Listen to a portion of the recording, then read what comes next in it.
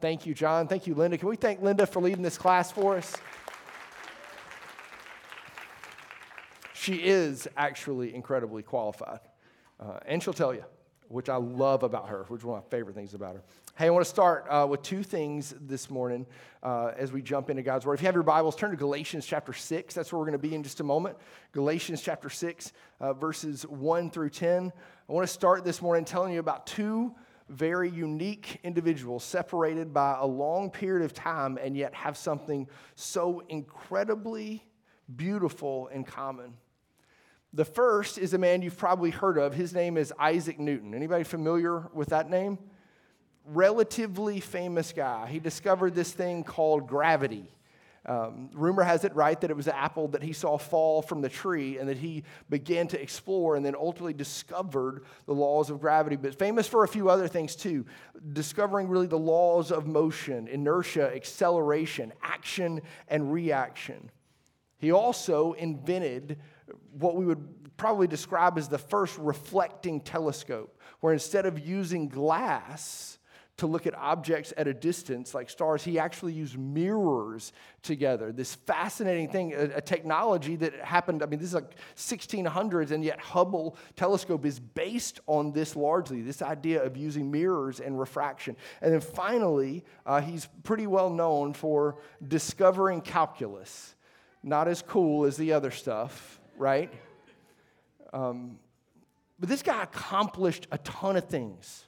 You look at somebody and you say, man, that guy lived a full life. He accomplished, he did these incredible things. He ended up at a place where people recognized him and knew him. He did these amazing things. But I want you to know how self-aware Isaac Newton was. He wrote in a letter to one of his friends, his counterparts, actually, a scientist, an astronomer that was working closely with him and really just admiring his work. He writes to him and he kind of lavishes all of these compliments on him and tells him how brilliant he is and all this stuff. And Isaac Newton said this famous phrase back to him. He said, "If I can see further than any, it's because I'm standing on the shoulders of giants." Everything that he was able to accomplish, he recognized that he was far from a self-made man. He actually had other people who lifted him up and empowered him and enabled him to do the things that he did. There's this other guy who in some ways you might look at and say couldn't be more different. His name is Derrick Henry.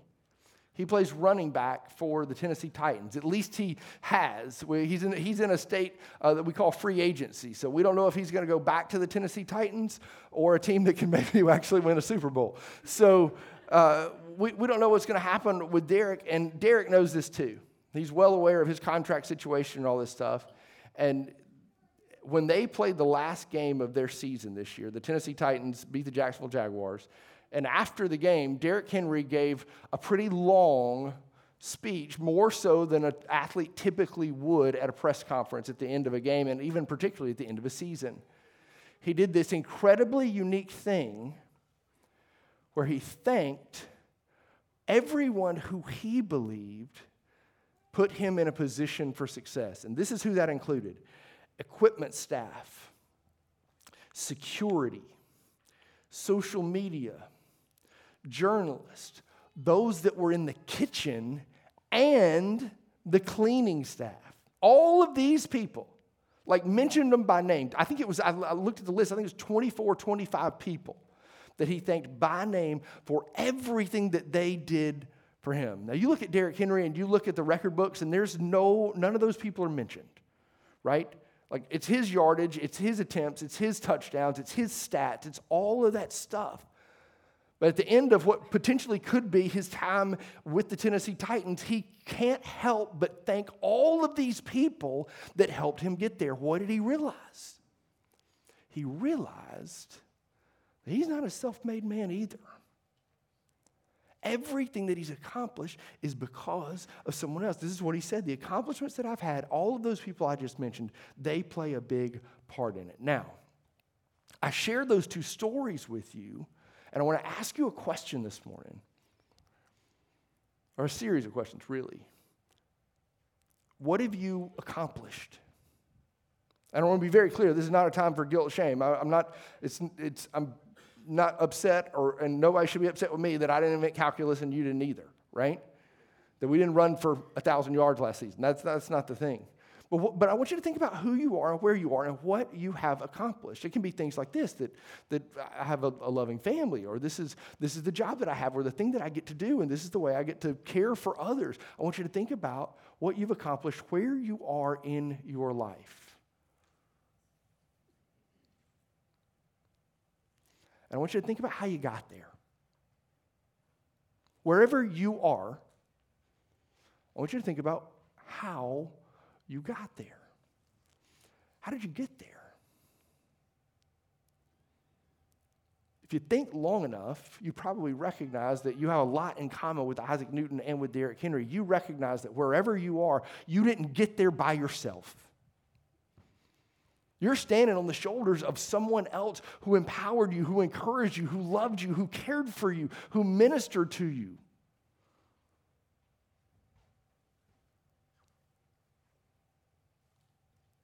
Who you are is deeply indebted to community. We have this saying, just like this colloquialism, this statement that we say to one another in the world, that it takes a village. There is no more truer statement for the body of Christ than any other group in the world. We are meant to experience this thing called community in a way that is radically different and more beautiful, and really should be the standard of what it looks like for people to live and love and interact together in a way that just really just mystifies the entire world around us. For the past 3 weeks, we've been talking very specifically about pursuit. And really around the idea that we are pursuing Jesus together, not just individually, but as a church, as a family, as a body, as Double Oak Chelsea in this coming year. Our goal and what we long to see happen is for God to transform us as we pursue Jesus Christ, as we run after the God who has come to us and pursued us. What does that look like? What does it mean to pursue Jesus? What does it mean to pursue God? Well, it means this. It means that we're called to know our purpose. In John 17:3, over the past few weeks, right, we've been looking at the high priestly prayer in John 17, and this is one of the things that we find at its outset, that this is life. You want to know your purpose? You want to know what life is? This is life, Jesus says. It's from Jesus' lips. He says this. This is eternal life, that you know the one true God, God the Father, and Jesus Christ, his Son, who he sent. So this is our purpose. It's that we know God. It's also that we're transformed. Down in verse 17, it says, Jesus prays and he's saying to the Father, he says, Lord, sanctify them in truth. Your word is truth. Our purpose is to be transformed by the very Spirit of God as we know and experience Jesus through the word. We're also meant to make disciples, to share the good news of Jesus with others. So if that's our purpose, we know that those things don't just happen. We've also got to live intentionally. So we spent last week talking about what it looks like for each of us to think through and make a plan. How am I going to walk with God? How am I going to spend time with God? Where am I carving out time in my life to pray and to know the Lord? Can I wake up in the morning and begin my day seeking after Jesus? Am I pursuing the Lord intentionally? Am I living intentionally? But finally, the Christian life that you and I experience, understanding our purpose and living intentionally toward it, are paramount. We have to do those things, but we're not meant to do those things alone. We're meant to live in community together. In Galatians chapter 6, in just a moment, we're going to look at verses 1 through 10 and see 3 very specific things about the community that we're called to live in. What does it look like? What does it look like to live in Christian community? What does it look like to experience real dynamic relationships with one another? Are we called to come and worship corporately here together as God's family and sing? Yes, absolutely. Are we called to come together and pray? Yes, absolutely. Are we called to hear the reading of the word? Yes, absolutely. But there's also more. In Galatians 6, 1 through 10, 3 real things emerge. There's a number of things here, but I want to just distill these down into 3 very specific things today. Number 1, we're called to do good. We're called to do good. And this is really going to reflect itself in encouragement and encouraging. So number one, we're called to do good. Second, we're called to have a relationship with one another of accountability in which we've said, hey, we're seeking to know the Lord together, to live intentionally together. And this means that I don't just kind of stay away from you and you go do your thing and I'll just do mine. But we actually are invested in one another as we walk toward Jesus together. And finally, we're going to see that we're called to help one another. Not just that we live with this recognition that we're standing on the shoulders of giants and that we need other people to help us make things happen. Not just that we see the need, but that we actively help others. If you will, look with me at Galatians chapter 6. We're going to look at verses 1 through 10 and talk through these things together. Galatians 6, beginning in verse 1. Paul writes and says, "Brothers, if anyone is caught in any transgression, you who are spiritual should restore him in a spirit of gentleness. Keep watch on yourself, lest you too be tempted. Bear one another's burdens, and so fulfill the law of Christ. For if anyone thinks he is something when he is nothing, he deceives himself. But let each one test his own work, and then his reason to boast will be in himself alone and not in his neighbor, for each will have to bear his own load. Let the one who is taught the word share all good things with the one who teaches. Do not be deceived. God is not mocked, for whatever one sows, that will he also reap. For the one who sows to his own flesh will from the flesh reap corruption, but the one who sows to the Spirit will from the Spirit reap eternal life. And let us not grow weary of doing good, for in due season we will reap if we do not give up. So then, as we have opportunity, let us do good to everyone, and especially to those who are of the household of faith." This is the word of the Lord to which we say together. Thanks be to God. Three very specific things that really jump out of this passage, and I want to kind of start at the end in 9 and 10 and look at this idea of doing good and encouragement. Now, one of the most unique things I think you can find when you read through really anything, it might be a document of any sort of importance, or it might be a letter that you've written, particularly looking in the New Testament, and you see all these epistles, all these letters that we have from Paul and Peter and James and other saints that write. One of the most powerful things that I think you'll find is how important last words are. You get to the end of these letters and you see these authors who are carried along by the Holy Spirit describing very specifically and intently with an urgency of what the believers to whom they're writing are responsible for or called to do. Like in their last words, this is their last effort, this is their last attempt to speak in this context, and they want to get it all out and they want to say these are the important things. Galatians 6 is a prime example of this. Paul, in so many ways, has talked through with a group of people who is struggling and grappling with what it means to trust in Jesus alone and to fight against the urge of just doing the good things and the ritualistic, religious type things of that day to seem and appear good or earn in certain ways God's favor. They're believing that lie, and the other lie is that, hey, we could go off into the ditch and just do whatever we want because God's grace is so available and free, we'll just do whatever. And he's saying, no, there's a middle path here to walk in which this race that you're meant to run, this pursuit of your Savior, looks like trusting in him and loving him continually and not being distracted by either of these two things. As Paul is teaching and walking with him, the thing that really leads into this passage is this beautiful picture in chapter 5, the latter part of what it means to live and walk in the Spirit. So this is where he picks up in chapter 6, and he's telling this is what it looks like to live the Christian life, to really be one who knows God and is living intentionally, who is walking by the Spirit. But when you do these things, you don't do it by yourself. You do it in the community of others. Look into verses 9 and 10, and you can kind of see the paramount thing that he really wants to push here and really share. He uses some of this pursuit language right in the middle of it. Look at what he says in verse 9, "And let us not grow weary of doing good, for in due season we will reap if we do not give up." So why use that language of not giving up? Well, as we've talked about, not just in Hebrews 12, 1 and 2, and in other places in Peter, but throughout Paul's writings and so much of the New Testament, we get this continual picture, this really, in a sense, athletic picture of the Christian life as a race. And it's not a sprint by any means. It is indeed a marathon. But the idea, Paul, is that you run the race. There's a course that's being charted. There's a destination. There's a real vision of seeing Jesus glorified, honored, and loved. And we're always moving towards that. And it looks like knowing him. And it looks like going after him intentionally and spending time with him. And it looks like living in community.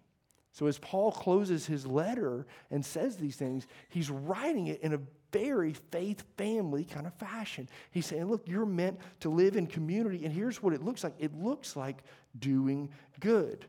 That might be some of the simplest and easiest language in the whole world. What do we think good is? I mean, it's just good, right? Like, give me a definition for good. It's good, right? It's like the number one thing you're not supposed to do. Don't define the word by using the same word, right? But we use good for everything. Like sports are good, and ice cream's good, and pizza's good, the weather's good. We say good all the time, but when Paul uses the word good, he means something very, very specific.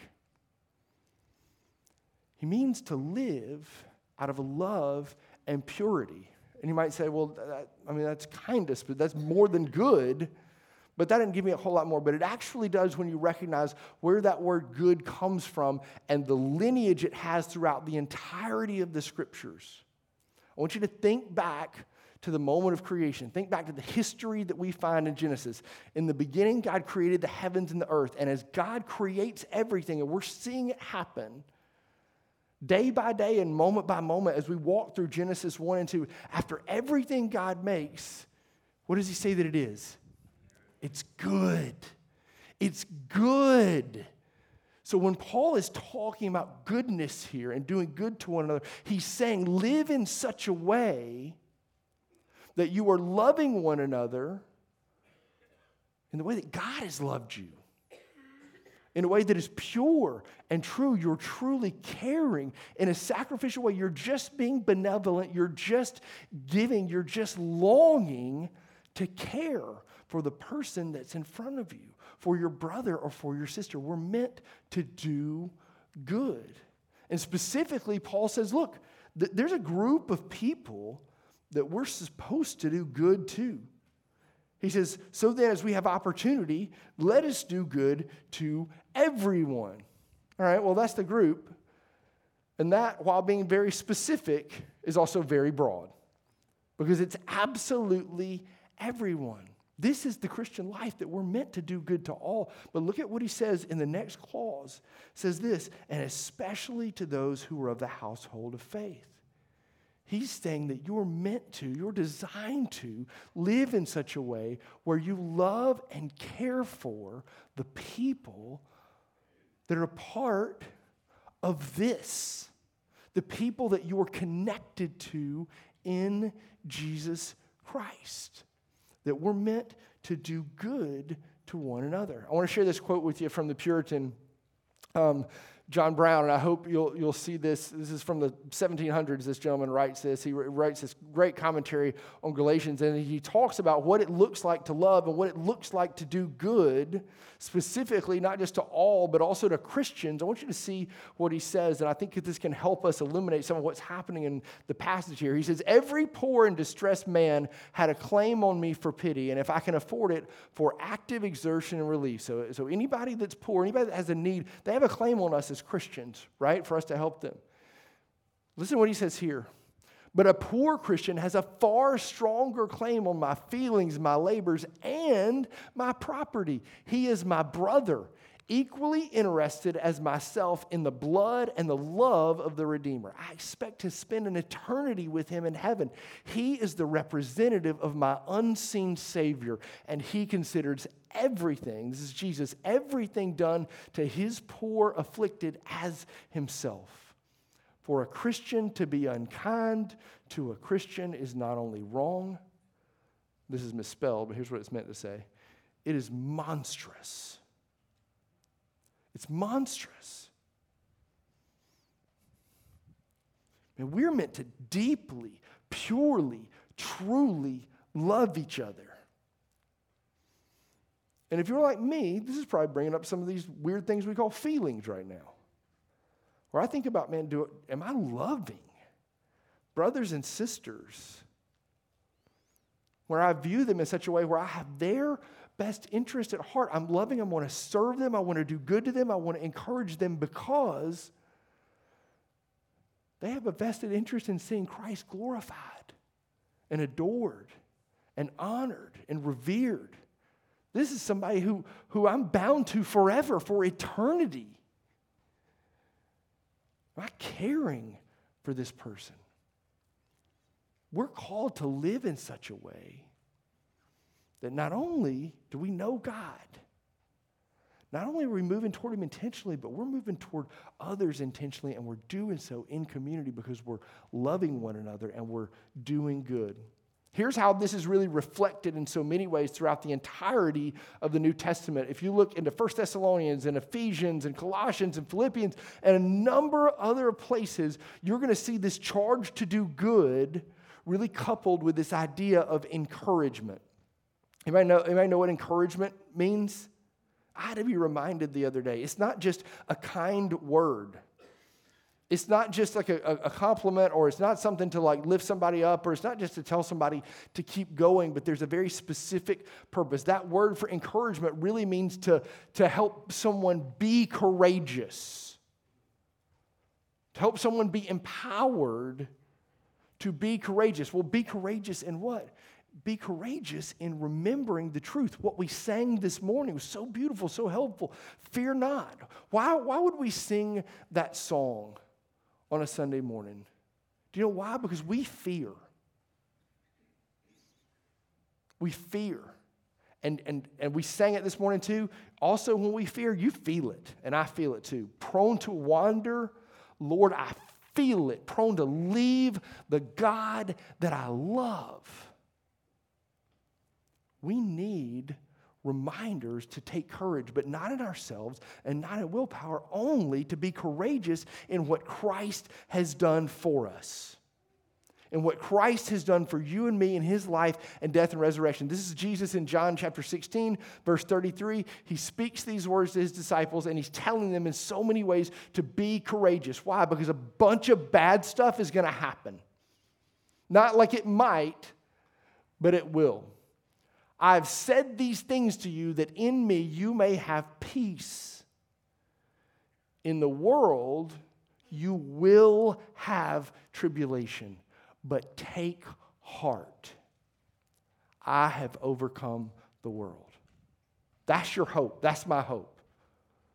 That's where we can see and experience and trust and rest and courage. So when Jesus uses these words, take heart, that's the encouragement. Be courageous. I mean, are we helping other people in our lives? Are we doing good? Are we loving them in such a way where we're not just saying, hey, I care about you, but we're spurring them on and trust, or helping them trust in Jesus and being courageous in what He has done for them in His life, death, and resurrection. You and I are meant to do good and to encourage one another. Second, we're called to have accountability with one another. I want you to look at this. Galatians 6:1 says this: brothers, if anyone is caught in any transgression, again, like very broad here, right? This could be anything. You who are spiritual should restore him in a spirit of gentleness. Keep watch on yourself, lest you too be tempted. Now, I don't know about you. There's things I struggle with. And there's things that you struggle with. Myriad things. And this is the point of the sermon where everybody's eyes start like kind of looking away, right? And we kind of like put our head down. But the reality is, you and I are saved. We're saints, and yet we're sinners at the same time. Go to Romans 7. Paul says, I do what I don't want to do, and I don't do the things that I do want to do.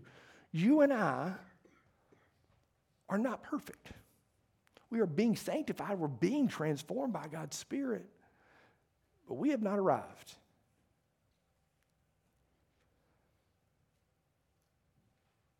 What if I didn't have anybody in my life who was concerned about what I was committed to? What if you had no one in your life that reminded you to go to work? Now, you're an adult. I get that, most of us, right? And you don't typically need a reminder for that kind of stuff. You got an alarm clock, and it reminds you, and you know, right? But what if you just decided to not go for a while? And people are like, hey, you're like missing a lot of work. And you're like, well, I'm not really missing it, you know? What if that begins to happen? Ultimately, you're going to find yourself in a place where you don't get to go anymore, right? You don't have the opportunity to go. And what if we treated our relationships like that, where, man, you guys, good luck with your marriage. Y'all figure it out. You guys can do whatever you want to do, but that's your business. Well, not if you stood there next to them on their wedding day.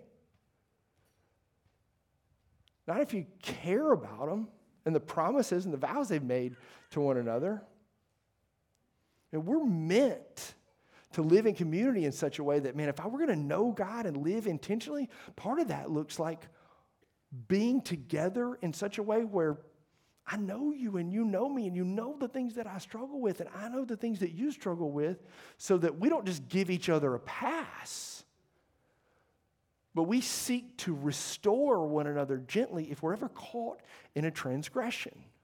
Paul's doing something really unique and really beautiful here, and it really makes me feel at home, because I think, along with a lot of other folks that are much more scholarly than myself, he's being a big-time smart aleck in this moment. I mean, he's poking a lot of fun, and there's some deep irony here, because he calls out these people and he says, you who were so spiritual, this is very tongue-in-cheek. He's talking to a group of people who seem to think that they are more spiritual than others. He's like, you guys who are so spiritual should know that you're meant to care for people that are caught in a transgression with gentleness. Here's what he's saying. There are folks that are a part of this body, that are a part of our family of faith, that are going to make mistakes, and they're going to mess up, and they're going to sin. Well, what does it look like to deal with that? Does it look like we just say, well, I got sin too, so it just doesn't really matter? No. There's no pursuit of holiness in that. But it also doesn't look like, thank God I'm not like them, and I'm not doing what they're doing, because that's absolutely horrible. Instead, what life is meant to look like in Christian community is to have this beautiful accountability. Now, here's the thing. This could be really dangerous if everybody this morning just kind of stood up and said, hey, here's all the horrible things I did this week. All right, that's not healthy for any of us. What we need to have is real opportunities for small groups of people to gather, and ladies that can sit with other ladies and talk through things they're walking through in a safe place and confess sin and pray for one another. Men that can do the very same thing. Groups of families that can do that. Right? This is why we have community groups. It's not just meant to get a Bible lesson or study. Absolutely, that's a core component, but we're also meant to live in such a way where we can actually really develop a loving, trusting relationship so that we can be accountable with one another and share with one another. Man, I need prayer because this is what I'm struggling with. I mean, I'm not spending time with God because I'm too busy, and work and family and life are too much. Or, hey, there's this thing that I said I wasn't going to do, and I just keep doing it, and I don't want to do that. Man, I need your help. One of the things I love so much about this passage is that Paul says that you should restore people who are in sin. We broke the church. And I want to be very clear when I say this. I don't mean indefinitely or forever, but this is supposed to be the safest place you can come. We're supposed to be this place where everybody walks in here and we all look at each other and we know that we're sinners and we know that we need Jesus. We know that we're broken. We know that we're messed up. And in evangelical America, the last 100 years, churches just don't look like that. This is the place where it's like, oh, no, this is where the good people go. None of us are good. You're not good. I mean, our Presbyterian friends get this. Like, we're bad. You need Jesus. I need Jesus. And we've got to push each other toward him.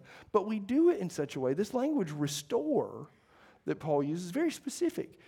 It's very intentional and it's very gentle.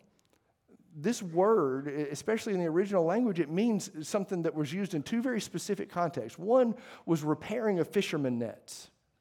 This delicate craft of weaving something back together. The second was really, this word is used around this time in history, around surgical needs, specifically setting a bone back in place. There's something very orderly and specific about doing that. It's not just slapped together, right? He's saying this accountability thing we're supposed to have relationships with one another, but not in a way where we're judging each other. Instead, it's a safe place where we're confessing and we're restoring one another and we're encouraging one another to walk with Jesus all the more. So we're called to do good. We're called to encourage. Additionally, we're called to be accountable. Finally, we're called to help one another. Look at verse 2 when you see this language. Bear one another's burdens and so fulfill the law of Christ. Okay, that's one sentence with two clauses that has massive implications. What does bear one another's burdens mean? Well, number one, a burden, as the word is described, it means a heavy weight. It means a stone. And here's the thing. We've all got burdens. And as Paul writes this, there's, I think, a lot of things that would direct us to and help us interpret and understand that this doesn't just mean the burden or the weight of sin. It can mean a number of things. It can mean a sin that someone is struggling with. It could mean a physical ailment. It could mean there's somebody has, a loss of income. There's a family crisis. This burden could take on many different shapes or sizes. It could be a litany of things, but you and I are meant to exist in such a way where we help each other and we help carry one another's burdens, where we hold each other up. I watched this week a video about the Navy SEALs, and they have this thing called BUDS, right? And it's this week of just horrible things that these guys who are training have to do to walk through the process of becoming a SEAL. One of these things that I saw these groups of people do is called Old Misery, and it's this 450-pound log that these guys in a team of like 5 or 6 have to hold up together. And the person that's kind of running the drill and telling them what to do will encourage them. Encourage is maybe not the best word here. Some pretty flamboyant things are told to these gentlemen, but they have to hold up this 450-pound log together. And one of the things that I couldn't help but see is that there are guys that are holding it straight up, but they're not just holding it for them, they're holding it for the guy behind them who's struggling to keep it up. And then they start to weaken a little bit, and then the guy behind them holds it up for them, right? They're bearing this together. These burdens, these things that we're walking with, that we're sharing in, that we're experiencing, you were not meant to carry them alone. You're meant to experience life in community with brothers and sisters who can help you bear those burdens as well. So, I got a question for you. What does your community look like? What does community look like for you? Here's some questions. Number one, who are you encouraging? In your life, as you think and sit where you are right now, your life, your family's life, who are you encouraging?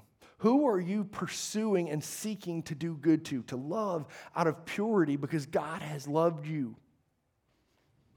Who are you seeking to encourage and tell them to be courageous in what they're walking in, to trust in Jesus who has overcome for them? Second, do you have accountability? Is there someone in your life who is walking with you and helping you seek to know God and to live intentionally, that like really knows you and knows where you are and knows how they can help you? They know your day. They know your life and what it looks like, and they know to ask you, like, man, were you able to spend time with God today? What did it look like? What did you learn? What did you read? What are you praying for? Those kind of things. Who's doing that for you, and who are you doing that for? Finally, who are you helping?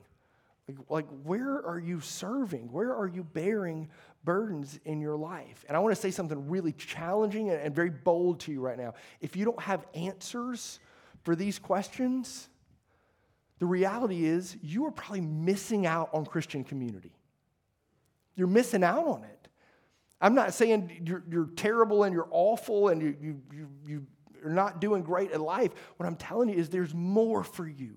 There's more opportunities to experience ways that we can minister to others by encouraging and doing good, ways that we can experience the richness of praying with others, confessing sin with others, of living in accountable relationships as we seek to know God and be intentional. And finally, man, you're missing out on ways that you can help and care for others. I want to know God. I want to know God, his son, Jesus, who he sent through the very power of the Spirit that indwells me. I want to live intentionally. I want to make decisions where I'm deciding that I want to read God's word. I want to trust in Jesus. I want to continually pray about everything that's happening with every moment that I have and the breath that I have within me. I'm going to be praying to Jesus about asking him for guidance, trusting in him and resting in him in every moment, believing the gospel for me today. But I wasn't meant to do all that without you. And you weren't meant to do it without me. Brothers and sisters, we have the opportunity to pursue God, to run after him together. You have the opportunity to do that personally. You have the opportunity to do that with your family, within the context of this local body. But it takes all three. We got to know our purpose. We got to live intentionally, and we got to do so in community. I want to invite those that are coming to help us serve the table this morning to come. I know Brian will be at this table over here, and Drew will be at this table over here, and we've got deacons that are coming to help this morning. There is no better way, probably, for us to express and experience what community really looks like than this right here, what we're about to do together. Thanks, Bob. Thanks, Gary. 3 things happen every time we come to a table where we take communion together. 3 very specific things. Number 1, we look up. We look to God and what he has done for us in the life, death, and resurrection of his son, Jesus. Second, and this is really familiar to us, and we're really good at this one, we look inside ourselves. We look inside ourselves and we examine ourselves, and we typically spend this time confessing sin. But third, and this is the one that we have the hardest time with, we're meant to take this moment and we're meant to look around. This is why we do communion this way. Because what we're going to read in a second from 1 Corinthians chapter 11, verses 23 through 26, that we read every single time we do communion, is done with a purpose, and it's meant to show you that this meal, I don't just mean like this one time, but historically is not just this individual thing. It's actually this big communal thing where people get together and they dine together and they look around and they're aware of the fact that not only has God saved them, but all these people around him or her, and you're drawn into this family of faith. I had somebody tell me last week that I really love. He was just like, I hate how we do communion. I hate it. And I was like, tell me about that. Why is that? He's like, man, I grew up and I sat in my seat and I just got to confess my own sin and just go get it. And that was a very real moment for me, but I don't like the laughing and I don't like the talking. And I think it's weird. And I told him, one, that I appreciated him sharing that with me. I did, because I really did. It takes a lot of guts to tell people, what you really think. And second, I told him it's okay because he's wrong. He's just wrong. This is the right way. This is a moment of community. You're meant to come and receive the picture of Christ's blood shed for you for the forgiveness of your sins, his body given for you. So I'd love for you to stand at this moment.